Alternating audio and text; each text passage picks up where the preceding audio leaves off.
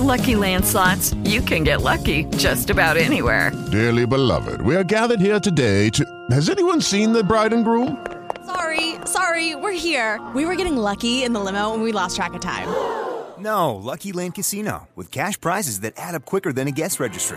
In that case, I pronounce you lucky. Play for free at LuckyLandSlots.com. Daily bonuses are waiting. No purchase necessary. Void where prohibited by law. 18+. Terms and conditions apply. See website for details. With more than 200 songs to his credit, Frank Stallone is a musical force in his own right, as is his older brother Sylvester Stallone. I do some blues, which I love playing guitar, and then I do some acoustic stuff, and then I do some of my rock stuff from like the movies. Travel Channel celebrity Andrew Zimmern, best known as the host of Bizzare Foods, boldly takes our palates where many of us fear to go. The bug eating is a very small part of the show. Pauline Frommer has been traveling since she was 4 months old, thanks to her dad, budget travel legend Arthur Frommer.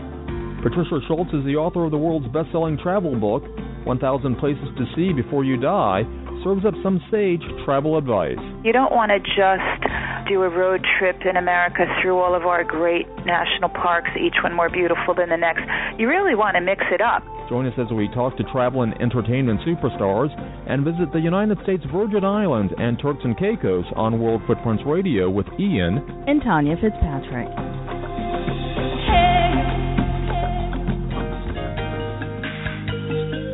Later in the hour, we'll talk to best-selling author Patricia Schultz about the 1,000 places in the world and in North America that she thinks we should see before we die.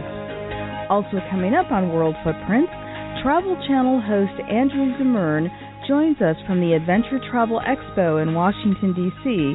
to discuss the bizarre foods he eats around the world from his perspective as a chef.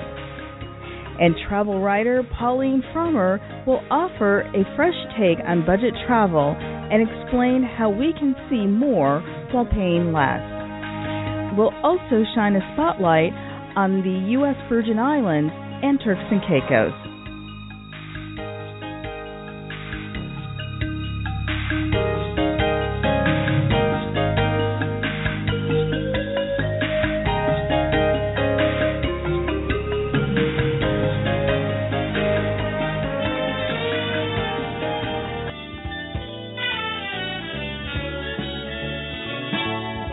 Meeting people who pursue their passion, and more so those who identify their passion at an early age and pursue it with commitment.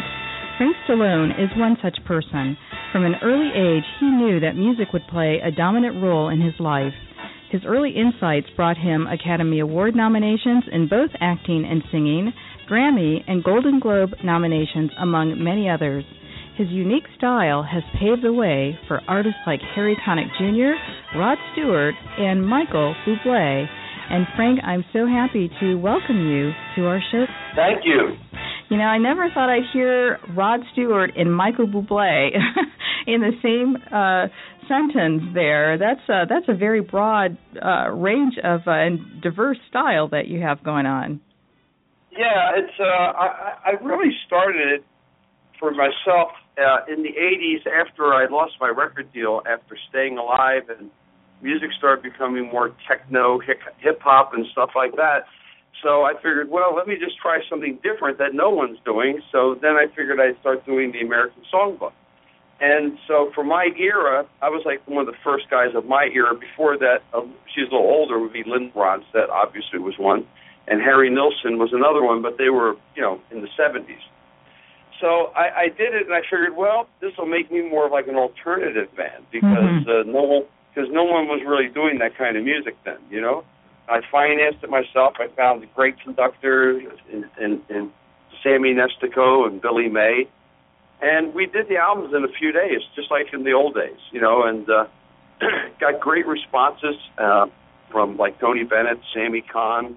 Wow. He was nominated for 23 Academy Awards, and it's all up on my website, frankstallone.com. But the other thing was trying to make it cohesive because, when I started doing it, people thought, it's old people's music.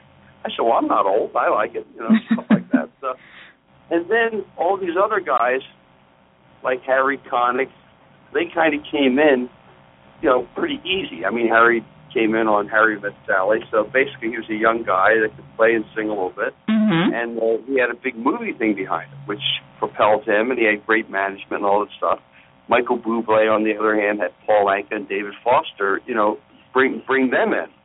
I never had that. I had to do it myself and just take the chance. But little by little, I started, doing concerts, and it started catching on. But it's still always a tough road because, it's almost like they think, I just started it when in reality I was doing it like when they were still like in junior high school. Right. It's kind of funny. So when you're going through those phases, I mean, you went through a phase where you're a street singer to a rock singer to a big band singer. Were those different phases where you were actually trying to discover your own voice, or were those all of your voices? Well, they are all of my voices because as a kid, I mean, I was influenced by everything. It was a great era to belong. It was a great era to belong with, with the coming of Elvis Presley and the Beatles and the Stones, the English Invasion, all that stuff. It was just a very exciting time for music. And so for me, I loved all kinds of music. I mean, I loved everything. Even when I was a rock guy, like Frank Sinatra, like Mario Lanza, I liked all the stuff. And the thing was, I was very blessed by God that I really could sing the stuff. So I have albums in all these genres. I could do it. I knew how to do it.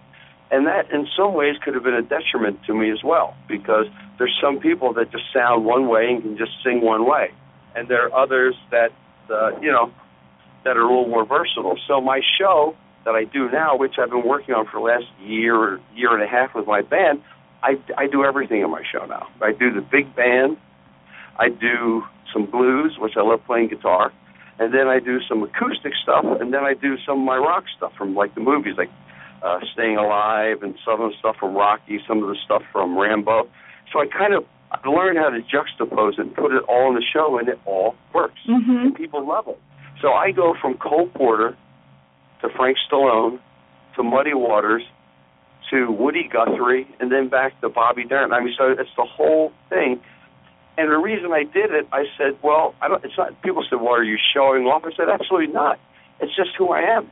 I mean, it's just who I am. I can do a lot of different styles. A ticket to your show gives you, one ticket for several different performances. It seems like, bigger bang for your buck there. Well, I've always called myself a bit of a musical schizophrenic, but that's okay.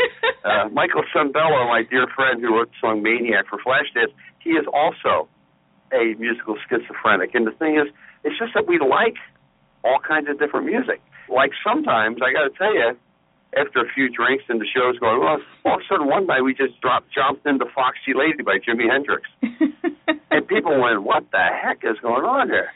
Here's Stallone putting his guitar behind his neck doing Jimi Hendrix. I mean, it's just crazy. Oh. But I love it, though. I mean, I think Jimi Hendrix, when I first heard him, I said, I've never heard a guitar sound like this. So he's a complete original, Mm-hmm. and you have to respect that. When I look at Frank Sinatra, and Michael Bublé, he's a nice kid. But all these guys, there is no next Frank Sinatra. There was just one Frank Sinatra, and, God blessed him with him as Frank Sinatra. I'm Frank Stallone. I sound like me. Do I have influences by other people? Absolutely. How could you not be? I mean, the only people that didn't sound like anybody else were people like Beethoven or Bach or people like that, because there was no one around to steal from, Mm-hmm. Mm-hmm. I mean, it's, talking 1814. I mean, so when you think about Wagner and stuff, it wasn't like, they were like taking stuff off the internet. They were writing with a pen and quill. And the only few people that sounded really original, obviously, the Beatles were great, but they'll tell you right away. They copied the Everly Brothers, all the stuff, and you can hear it in their harmonies. Like Cat Stevens was original sounding. No one sounded like him. Joni Mitchell, nobody really sounded like her. She had her own way of playing and stuff like that. So there are a few that slipped by. You've performed in a number of concert halls all over the world. Do you have a favorite venue, or is there a place where you believe your music resonates with the crowds most? I mean, I can tell you when I studied in China, Kenny G was a superhero to the Chinese. Huge. But, is there a place that, people really get you and they want you? I mean, more so I'll tell you where it was. I've had places that you've never heard of. They're just little venues. They're just filled with love and energy. Are great. But I'd say like concert halls, I would say when I toured England, the northern and the Midlands of England in the 90s, because they were going through a depression, they're going through financial problems.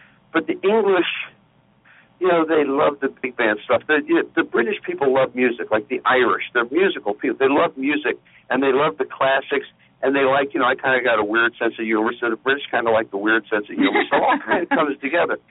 Italy, I couldn't do it. Couldn't get arrested in Italy. I'm Italian. Just couldn't because they like their own kind of music. Australia was huge. I played in Australia about a year and a half ago. But the thing is, the most important thing is having fun on stage. The thing is, laughter and fun is infectious. People love it. That's why, look at Jimmy Buffett. Here's a guy who had one hit record. He makes $700,000 a concert. Because he connected to the average Joe. He's not pretentious. He's kind of a fun guy that has fun on stage. It's like Springsteen goes on stage. He has serious moments, but he has fun. It's like, hey, man, welcome to the party. And some guys just go on stage, go through the motions, and they're pretty boring. You're listening to World Footprints Radio with Ian and Tanya Fitzpatrick, and we're talking to singer and songwriter Frank Stallone. I have to ask you, you've been in over 50 films. How on earth, first of all, do you sleep? And really, how do you balance live performances with a grueling production schedule? And do you prefer one art form over the other? I must say, I've done close to 60 movies, but I must say this. Music is really, that's where I'm really out of, and that's where I'm really from. And I love the idea of making movies. I love the idea of getting up, going to work. I'm like a type of guy that's never late. I'm not that. I'm just old school life. I'm just never late. I show up, do my job. The music is instantaneous, which is just wonderful. I don't have to worry about things because I don't have a family. I've never been married, so I don't really have to worry about that responsibility, thank God. So I don't have to, when are you coming home? I go, in 2 years, what's more important, me or your music? I said, well, you know that answer. So, so that's kind of been the ruination of my, and, they asked me yesterday on a TV show, they go, how come you never got married? I said, well, I guess I just forgot. I waited around, I forgot. I don't know. There's really no answer. It wasn't like something that was a pre-planned thing. It just, as time went on, I forgot. You're addicted to what you do. That's what you do for a living. We do music. Well, I hope you find your way back to Silver Spring, which was your birthplace, I understand. I cannot believe. Is that where you live? That's where we are. I lived on 1957. I don't think it's a landmark anymore. 1957 Seminary Road. That's where I grew up. Oh, my gosh. I went to Woodland School, which was right down the street. My brother went to Montgomery Hills Junior High School, which is right next to us. There was a drugstore called B-Mars, and there were Silvers. Snyder's Market is still there. I remember when I was a kid, Snyder's Market was just a little tiny hole in the wall in that little shopping center, and it was sawdust on the floor. It was a little tiny shopping center, and it was a real one-horse town. There was the Silver Movie Theater, which we all went to. Wow. I think that's still there. I think it's kind of a landmark. Silver Theater right on George Avenue. Well, it's in AFI now, American Film Institute. Yeah. Yep. I'm one happy didn't tear it down because that's where I saw Elvis Presley in Love Me Tender. Oh, wow. Well, that was the only movie theater, that and the RKO Roth. Yeah, listen, that was my roots. My mother was born and raised in D.C., Northwest.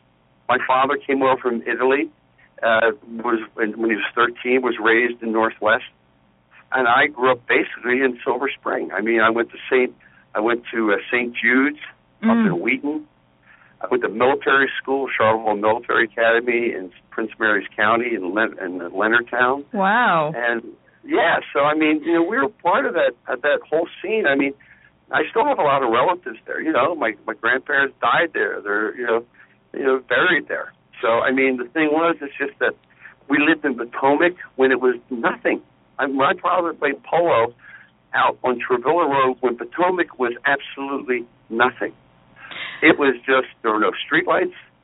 We'd drive from Silver Spring out to the polo games out in Potomac, and it was just all of a sudden in the middle of the field was this polo field, and you'd see all these Cadillacs come pulling up the dirt road on the weekend to watch polo. Wow. And Robert Mitchum used to come there, and but it was in the middle of nowhere. It did Rockville. My parents got divorced in Rockville Courthouse. There was nothing there. It would look like something out of Andy and Mayberry. There was a little theater called the Rockville, and it was just a whole, like where I lived in Silver Spring, where on Seminary Road, it was something out of like the Music Man, the 1950s. It was just very Americana. You know, the only people that weren't really what you call white bread America was our family. And there was a family that was 2 doors down that were from Morocco. But other than that, it was lily white. It was not ethnic at all. That's changed too, but I think it's when you do come back here, and it's nice to know that you still come back here every so often. We certainly would love to see you, and I know your show. I would assume your show calendar, your event calendar, is on your website, frankstallone.com. It is. Okay. It is, and it's on my Facebook, which is I change my picture every day. And on my Twitter is Stallone @Stallone4, the number 4 real. And my website is frankstallone.com. And, of course, I'm all the bells and whistles, Facebook and stuff. Fun. I mean, I miss Maryland. I miss we used to call them blue point crabs, and now they call them blue crabs. Mm-hmm. And, but I still come down there. My friend lives out in Potomac. So I go out there. I might be out there this summer, but the closest thing I'll be playing there on the East Coast will be a place called Mohegan Sun. It's an Indian casino in Connecticut. It's an awesome place. Okay. I'll be there July 10th, Mohegan Sun, and then I'm doing a TV show with Daryl Hall called Live from Daryl's House. That'll be leaving for about a week. And so we're just doing, this and that, that kind of stuff. Well, we will certainly meet in the very near future, and I have a ton of stories to tell you, to share with you about my deceased. He's now gone, but my godfather, who was from Bari, and he nearly got me in trouble with the Italian ambassador. He, taught me Italian, but only bad words, and unfortunately... Well, of course, so you always get caught. Yeah. So I almost actually responded to the Italian ambassador in my quest to respond, in kind to his Italian when he was speaking to me. I almost said a bad word, and luckily I caught myself. So you've been in good company. Yeah, I know. But Frank, thank you so much for joining us today on World Footprints. Thank you, dear, and we will stay in touch, and we have all our numbers and things, so we'll do it. All right, my dear. Thank you, dear. Pleasure. I appreciate it. To follow Frank Stallone, go to frankstallone.com or on Twitter @Stallone. Visit this show page on worldfootprints.com for a direct link. In this destination spotlight, it's off to the United States Virgin Islands with Luana Wheatley. I am Luana Wheatley with the U.S. Virgin Islands. Welcome. I wanted to just talk a little bit about the islands, which are St. Thomas, St. John, St. Croix, and probably the littlest known of the islands, which is Water Island. For that, primarily residential, but it is in the harbor of Charlotte Amalia. It's great. It has a wonderful beach called Honeymoon Beach and a great little shacks on it. But it's you get to the island by ferry. You rent a little golf cart, and it takes you. You could take the golf cart right to the beach. So it's a very cute, quaint little vacation. Like I said, the main islands are St. Thomas, which probably most everybody knows, the cosmopolitan one, the old jazzy, snappy sister. And then there's St. John, the little more homely, of the islands, but beautiful, very nature, full of lots of forests and greenery. And then there's St. Croix, the largest of our Virgin Islands. It is best known for its 2 historic towns, Christiansted and Frederiksted. It's one island that's completely surrounded by the Caribbean Sea, as well as it is the home of Tim Duncan, basketball star for the San Antonio Spurs. It is also home to one of the only 2 underwater national monuments in the United States, which is Buck Island. So really, I'm encouraging everybody to come down there. There are direct flights to St. Thomas for most of the major cities on the eastern seaboard. To St. Croix, there's a Delta direct flight out of Atlanta, and Miami. Out of Miami, there's a direct American Airlines flight. So no passport is required, which is probably a very important point as well. And so we have some fabulous promotions currently running now. So if you go to our website, visit usvi.com, you can learn a little bit more about the islands, what there is to do and see, and what kind of promotions we're offering right now. Thank you.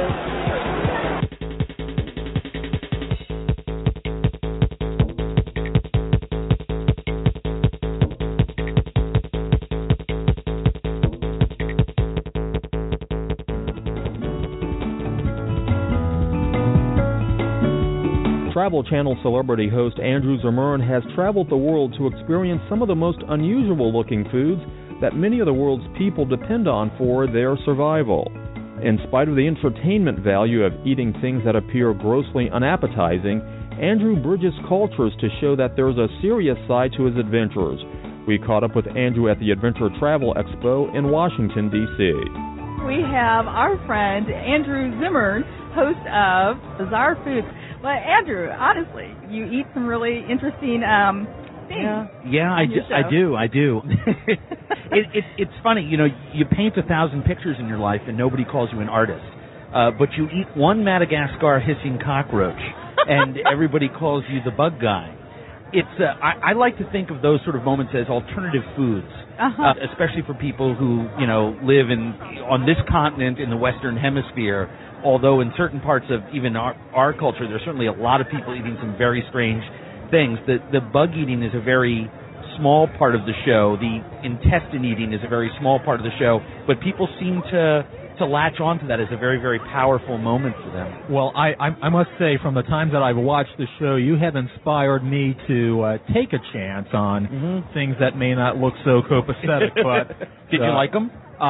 Well, we may actually see me have one of these crickets. I'm not sure, but Tanya right now is about ready to have one here. And well, they're okay. It's hard for me to get you into my time portal and go down to Oaxaca, Mexico, and go into a dusty little tavern on a really hot day and pour you a cold draft of beer and have them slide a bowl of, instead of peanuts down in Oaxaca, they have bowls of lime juice and sea salt seasoned crickets called chipolinas, and they're extraordinary. This is a pale version of them that's commercially available in the U.S. Really? Yeah, so I give the crickets down there about a scale of 1 to 10, about a 9, and I give those about a 3. Okay, I'm going to try. These I have the salt and vinegar dried crickets. Those are the best ones. They're fairly benign. They're they're good. Yeah. It tastes like a potato chip. Exactly. Kind of. Honey, do you want to try one? I'm not quite there yet, Andrew. Andrew, one of the things I wanted to ask you about, because you are combining a love of food with a love of travel, and when we think about travel, we are often drawn by the iconic places, but tell us about the iconic foods and the things that help define places from a culinary side. Well, I'll tell you, it's a great question. I tend to think that iconic places and iconic foods sort of go hand in hand. Even going back to when I was 4 or 5 years old and I go on ski weekends with my dad in southern Vermont, it was always like, well, where'd you eat? When you're taking a road trip, it's like, where are you going to eat? Whether it's a neighborhood barbecue shop or some temple of gastronomy in some city that's, renowned for its, everybody their travel revolves around eating. Their travel revolves around seeing certain sights and sounds and smells. I think that travel is an immersive experience. I think that what makes travel so much fun is not being a tourist, but being a traveler. Yes. So when you put all that together, the last thing that I want to do is have a hamburger in Beijing.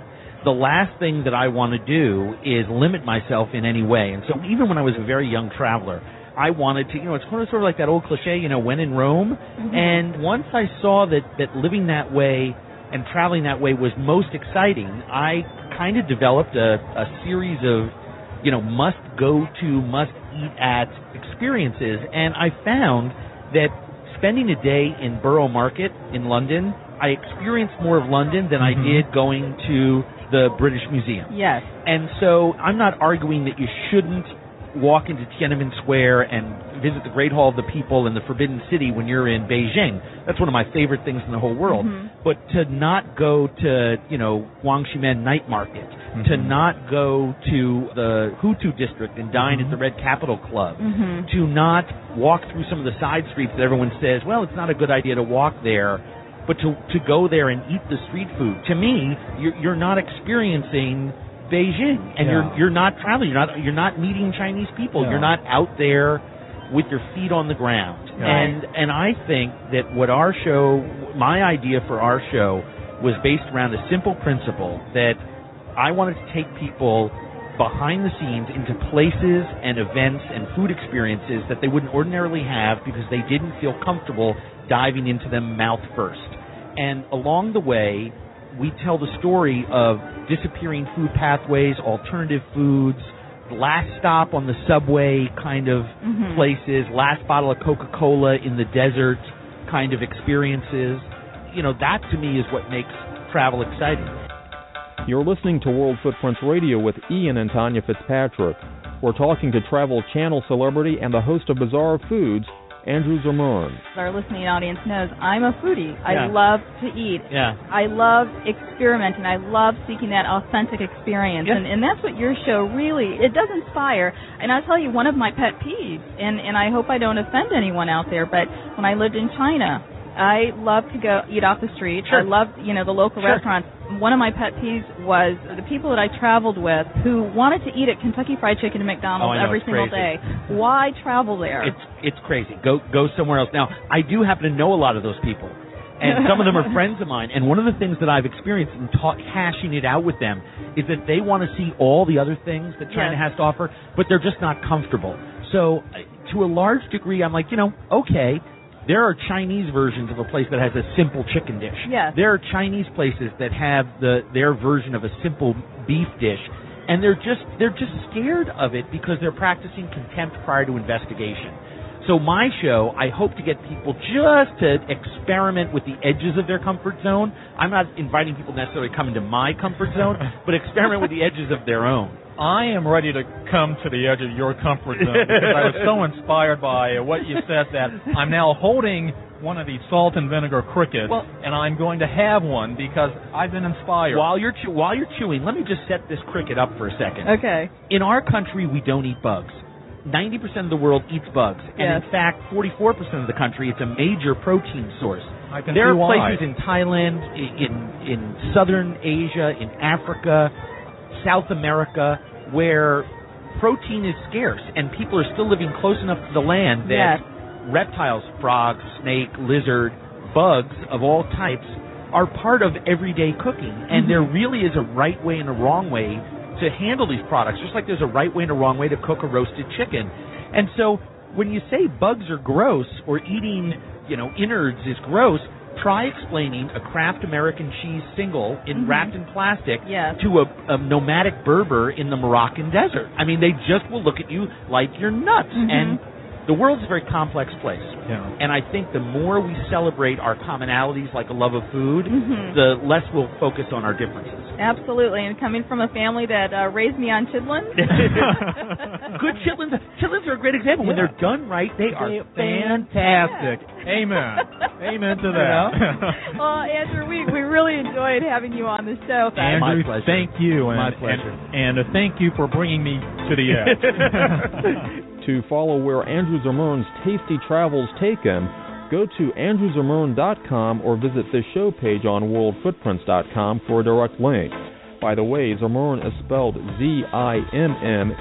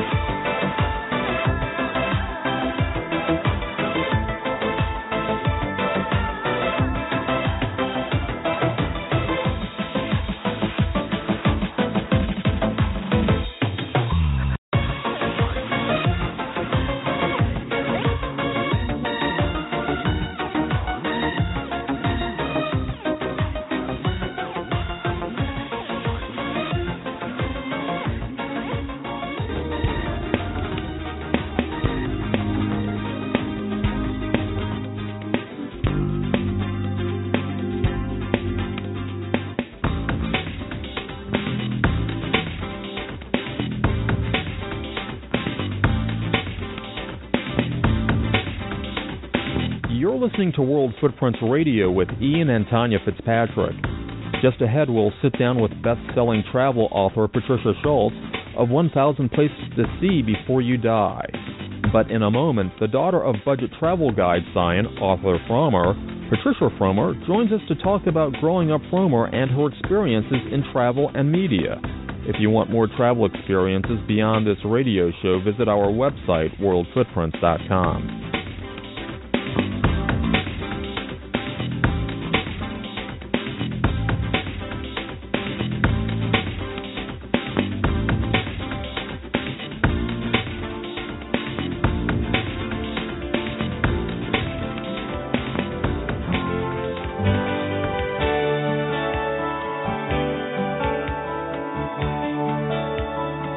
Pauline Frommer is helping to build on the legacy that her father, budget travel writer Arthur Frommer, started in the 1950s. She is also carving a separate path for herself with her own travel guidebook.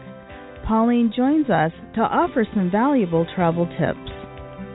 Pauline, thank you for taking some time today to share your knowledge with us. Well, thank you so much. Just as often happens in travel, I was delayed in getting to you, but I'm so glad to be here now, and my apologies once again. Oh, no worries. Problem. Thank you for joining us.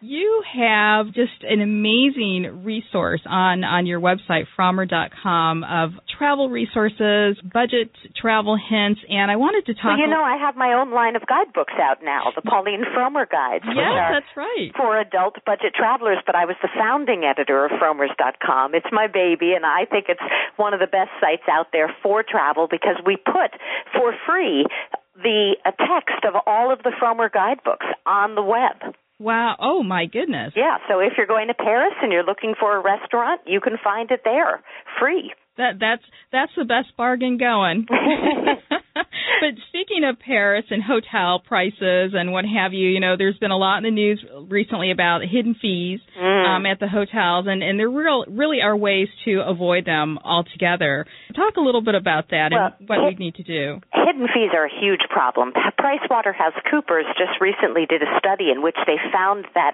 hotels in the United States are now charging $2 billion a year in hidden fees. Just 3 years ago, they were charging $500 million. So if you're planning to stay at a hotel, it's very important, if you're booking on the web, to read all the fine print, because usually they'll hide those extra fees, but they do disclose them. So look for things like resort fees, when they charge you to use the pool, even if you never take a swim, and fuel surcharges. And there's also things like delivery fees. If they deliver a package to your room now, they're going to charge you as well as the tip you're going to give to the guy. It's really incredible. So either you read the fine print carefully, or you do what I do and what I recommend in the Pauline Frommer Guides, and that's avoid hotels.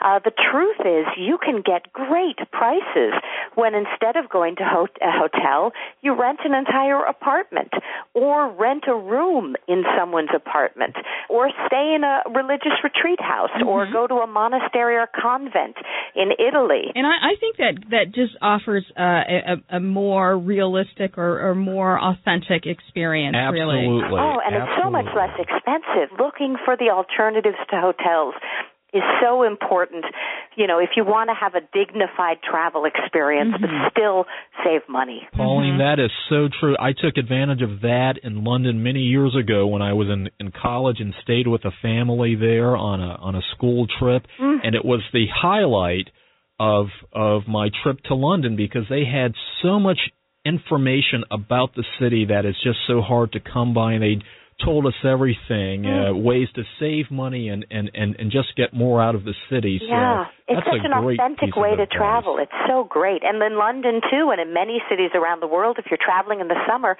a lot of them open up their college dorms to travelers. You can stay at the London School of Economics in graduate school housing. So these are nice little apartments for much less than you pay for a hotel. Well, I as an LSE alum... wow, that's impressive. impressive. Well, thank you. I'm sure that between the time I graduated and now, the dorms have improved, but they were interesting back in the day. They're in the center of London. They're very well located. Absolutely, absolutely.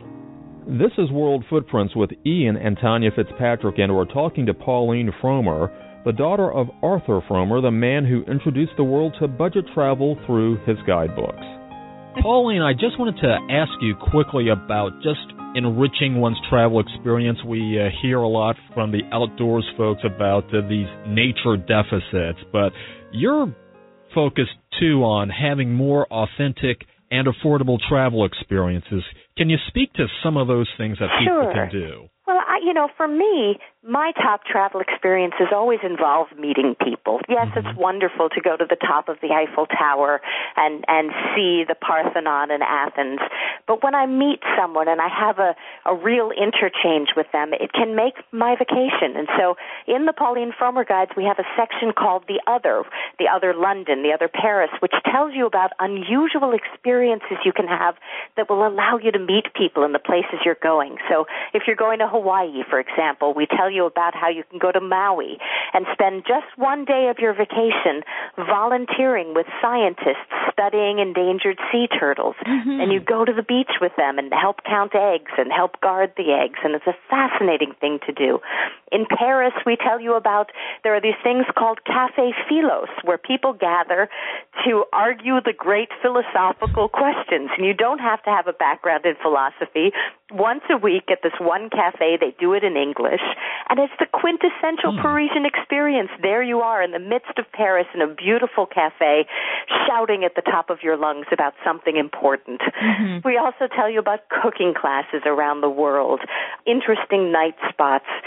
When you go beyond the usual tourist track, you expand yourself as a person, and you discover new sides to yourself, and you see a more authentic side of the destination you are visiting, and that's what we try to encourage our readers to do. And similarly, what we try to encourage our listeners to do, travel and cross-cultural understanding is one of our values. Oh, yeah. It's a wonderful thing. A way that you can do it in a more advanced planning sort of way, there are these things called greeters tours, where locals lead visitors on tours of their hometown. You find them now in New York, in Chicago, in Jamaica, all across Japan and Korea, also in Adelaide and Melbourne, Australia. And it's a wonderful way to see a place because these aren't trained tour guides. They're telling you about their community from their point of view. And somehow it's very moving to be with somebody who says, oh, that was my grammar school. And, when I was there, we would have to stay after school for an hour and clean the desks because there wasn't enough money in the grammar school to hire curatorial staff. And you get a whole different view of the destination when you hear those personal stories. Pauline, we thank you for being with us today. We wish we could have spent more time with you, so but do again, thank you for being with us. Well, we'll have you back, Pauline. Terrific. Anytime. To let Frommer plan your next trip, visit Frommers.com. That's FROMMERS.com. We will also have a link to that website on this show page at worldfootprints.com.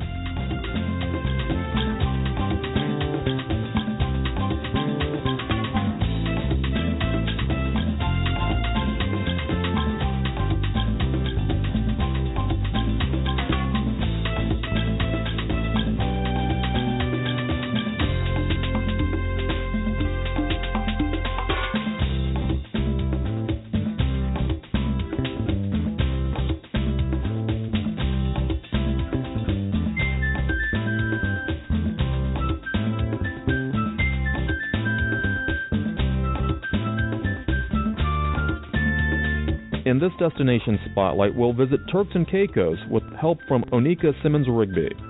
My name is Onika Simmons-Rigby. I am the marketing executive based in Turks and Caicos, and I'm here enjoying CTO Caribbean Week. Turks and Caicos is a multi-island destination. I think that is one of our strongest suits. So we encourage people to visit the other islands. When you come to Providenciales, which is the #1 island in the world, we were just voted #1 island in the world by TripAdvisor. The experience doesn't end there. Because we're a multi-island destination, you can visit, maybe go for a single-day excursion over to one of the other islands, do an eco-type adventure, a more laid-back, or if you're into something more exciting, maybe historical tours of plantation ruins, you can do that. Maybe cave exploration. Middle Caicos actually has the third largest cave network in the Western Hemisphere. This is in Turks and Caicos. So this is what we try to put on display for everyone. Another thing, Turks and Caicos, the people of Turks and Caicos really make the destination unique.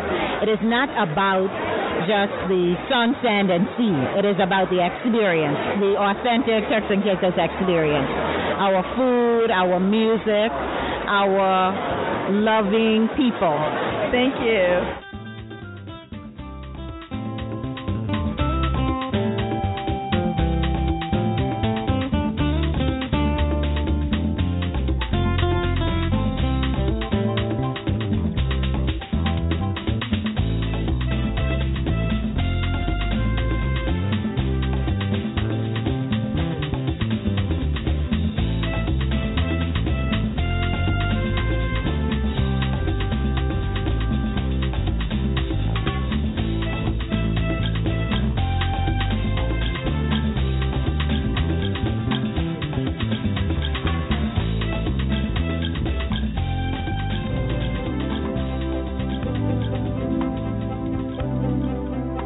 Patricia Schultz has a lot of wonderful things that all of us should see, and whether it's Pennsylvania Dutch Country or Table Mountain in South Africa to the Anne Frank House in Amsterdam and the Peruvian Amazon, these are just a handful of the wonderful places and treasures that author Patricia Schultz has identified as must-sees in her New York Times bestseller, 1,000 Places to See Before You Die. And one of the things that I've noted about your book is that you've got a lot of stuff in there about New York City. Granted, it deserves it. It's one of the great cities. But there are a lot of other places, whether it's Santa Fe, New Mexico, or New Orleans in the United States, that also have attracted a lot of attention in the book. And it's always great to see how you kind of mix some of these places in there that we may not always have on our radar screens. I tried very much to be even-handed, and I also tried to, at the same time, be realistic that there are certain cities and regions, talking about the most recent book and the USA in particular, where the numbers go and where the people go. And if you go yourself, you see Japanese tourists and German tourists and Australian tourists who have come from the other side of the globe. So I couldn't avoid the Orlandos and the Las Vegases just because there's the obvious suspects. But I did try to have people understand that there's a reason that there's such iconic destinations that people come from all extremes to visit them, because they are very unique and they are something rare in the big picture. But then there are 999 other places that kind of flesh out and fill out the expanse, the possibilities. And North America, I think, is really unmatched. When we decided to, after the World Book, do a second title that was about a specific country, or in this case, continent alone, it was a no-brainer, because call me biased and because it's my home turf, but North America, I could do 1,000 times 1,000. As well, the fact, and I'm sure you've mentioned this at some point in your shows, that less than a quarter of Americans hold passports. Mm-hmm. And while I don't encourage that to continue, I understand why people feel quite content and already overwhelmed with what we have here in our backyards, because it's endless. It's an embarrassment of possibilities, as the expression goes. We're so very fortunate. We really are when you think about it. And you being in D.C., you have half-day trips, one-day trips, weekend trips that could keep you busy for the next 100 years. Absolutely. You mentioned that there is essentially a bottomless grab bag of possibilities.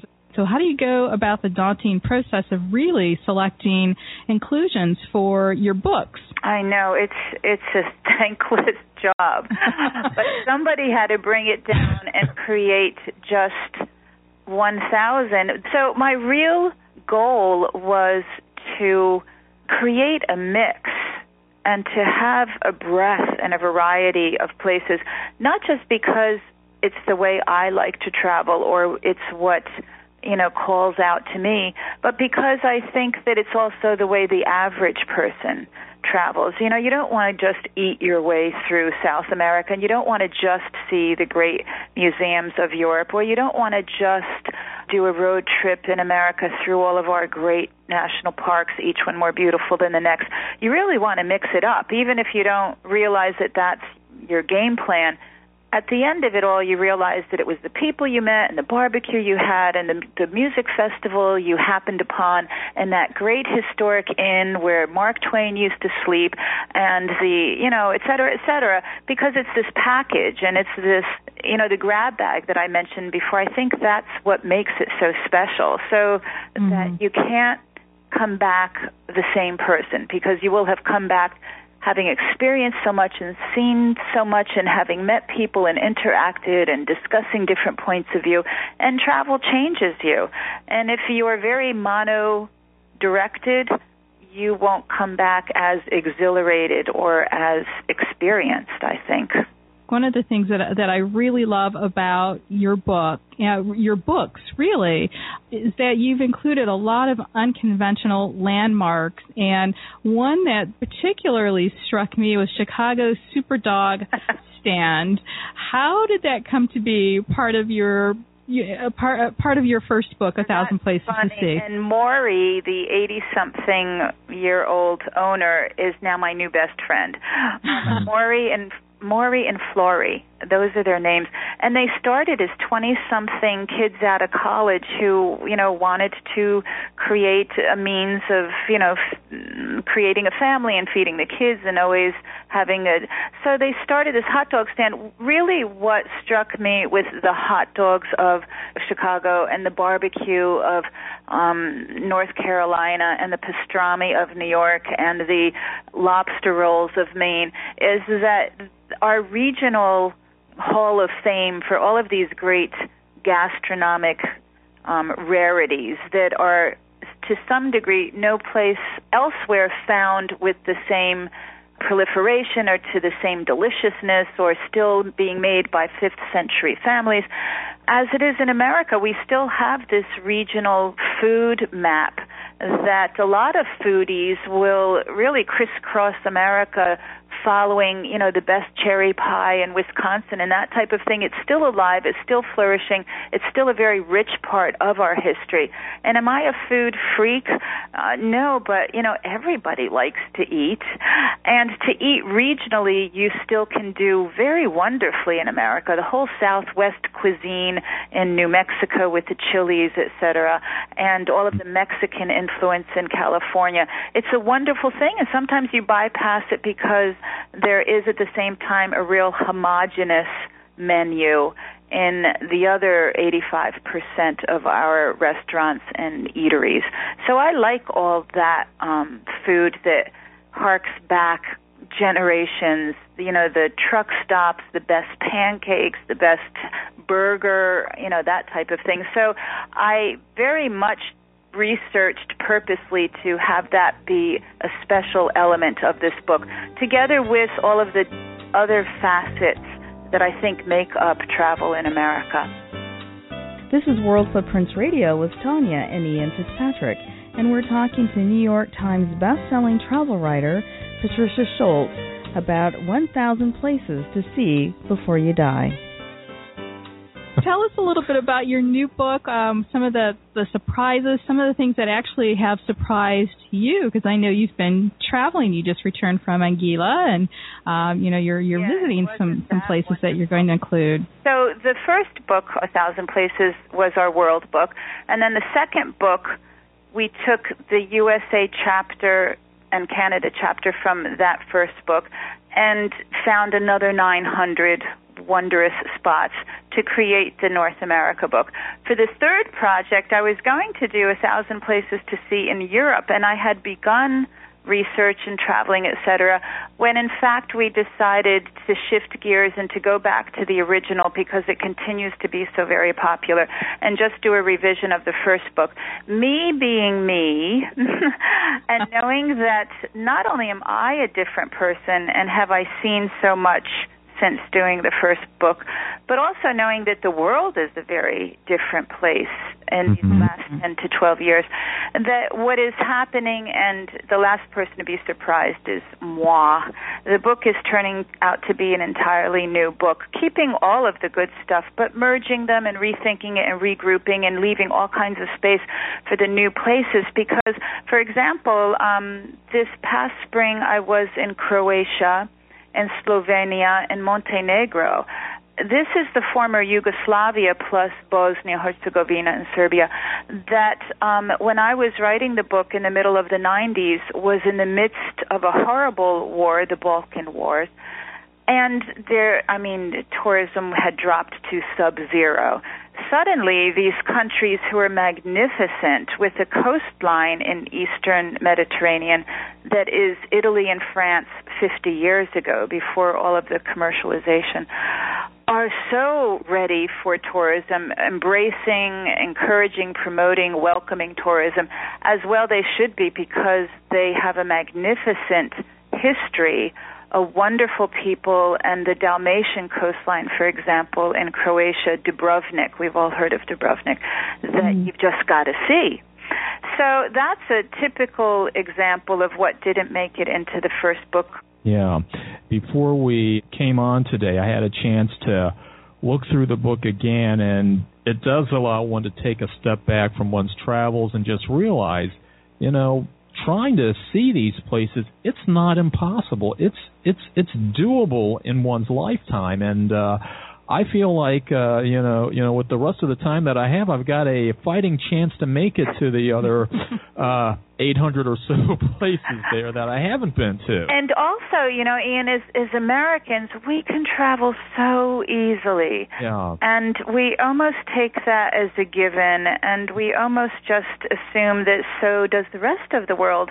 And it only takes one trip to anywhere to bring that realization back home that we can travel with facility, that to some degree, at least up until the bottom fell out of our economy, that we had a certain, a few bucks always of discretionary or spendable income that we were able to put aside to make these trips happen. But it's a very tough time financially. If you want a guaranteed, surefire, long-term investment that you'll never lose, that will never depreciate, that will never rust or crack or break or get lost, then travel, because those memories you'll have for the rest of your life. And what to me is worth $1 billion is that I know that travel makes you a better person. I haven't figured it out yet. I don't know why or how or to what degree, superficially, profoundly, but I think that's a guarantee. I think that it will open you up, it'll open your head, your heart, your eyes, and you'll come back and you'll have had such a great time, and you will have seen things, you will have met people, you will have a life that you're very proud of. And we look forward to your next book, and we thank you again, Patricia Schultz, author of 1,000 Places to See Before You Die. For more on Patricia Schultz, go to 1,000, that's the number 1,000, places.com. We will also have a link to that website on our show page at worldfootprints.com.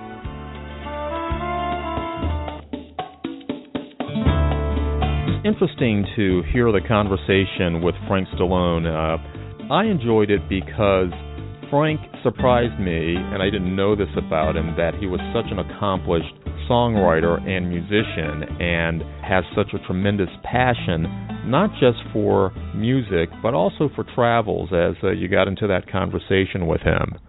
Yeah, and he may tend to live a little bit in the shadow of his brother Sylvester, but they have collaborated, and their relationship seems to be solid as well. And I think that comes from his travel experiences and just really understanding what's important in this world. And I think travel opens your eyes to not only your own possibilities or one's own possibilities, but to the things that we really need to focus on for life enhancement. I also really enjoyed talking to Frank about our area, and I think it may surprise a lot of people, that he and Sylvester grew up here and in Silver Spring, Maryland, and, some of the iconic landmarks that were around during his time here are still here. They're revised, like the theater, the Silver Theater, now an AFI, and his high school and what have you. So that was kind of fun just to share that commonality with him. And then there was Andrew Zimmern, and as you know, when we spoke to Andrew, there was always this stress that was hanging over as to whether or not we would eat these insects with him. And your stress. I was well, yeah. I was okay eating them. Yeah. But the larger thing I think with Andrew that was revelatory to me was that he really put the focus on the fact that many people rely on eating things that we're not accustomed to, and that's just a daily staple for many folks. Right. I mean, the crickets, you don't think about that. And he said, the bugs and the other gross things, just a small portion of what he does, what the show does. I mean, but it brings the highest, I suppose, entertainment value. But I like that he showcases or explains why people eat certain foods. I mean, sometimes that's all they have. That's the only protein that they have. And so I loved how he connected the dots. And speaking of connecting the dots, the Frommer family, another family team that works in collaboration in addition to the Stallones, Pauline and her father Arthur, and it's really nice to see how she's been able to kind of capitalize on what he started and build upon that, and even build her own brand. And she was really delightful to talk to. And I think one of the things that stood out with me with listening to Pauline is that when you think of the travel guidebooks, you think of maybe going to the standard kinds of places, the iconic places, but she also offered a lot of encouragement to get out of the comfort zone, maybe have more of an immersion experience by staying in places like convents and monasteries or staying in different types of places in terms of versus hotels, just to have a different experience, different immersion, and also save money. So that was good to hear. And I think as we think about Patricia Schultz, again, getting off the beaten path, so many of those 1,000 places to see before you die are places that are not covered in traditional travel guides, which is why her book has become the best-selling travel guide of all time. Right. I remember when I mentioned that we had spoken to her, somebody asked me, why would she title a book 1,000 Places to See Before You Die? And I actually asked her that question the next time we spoke. And essentially, there's so many places.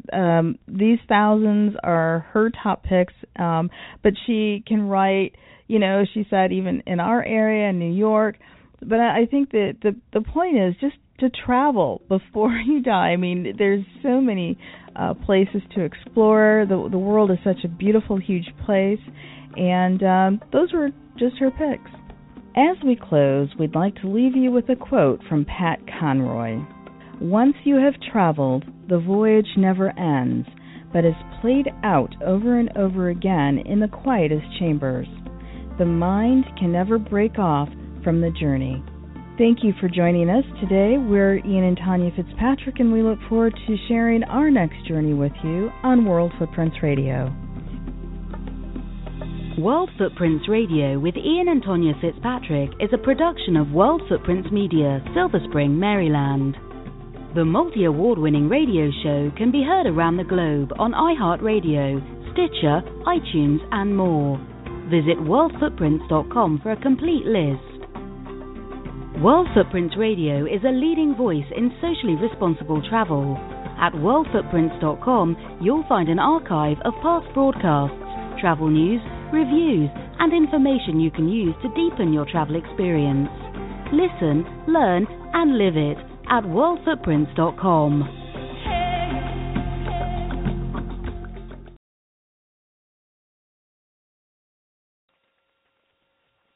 With Lucky Land Slots, you can get lucky just about anywhere. Dearly beloved, we are gathered here today to... Has anyone seen the bride and groom? Sorry, we're here. We were getting lucky in the limo and we lost track of time. No, Lucky Land Casino, with cash prizes that add up quicker than a guest registry. In that case, I pronounce you lucky. Play for free at LuckyLandSlots.com. Daily bonuses are waiting. No purchase necessary. Void where prohibited by law. 18+. Terms and conditions apply. See website for details.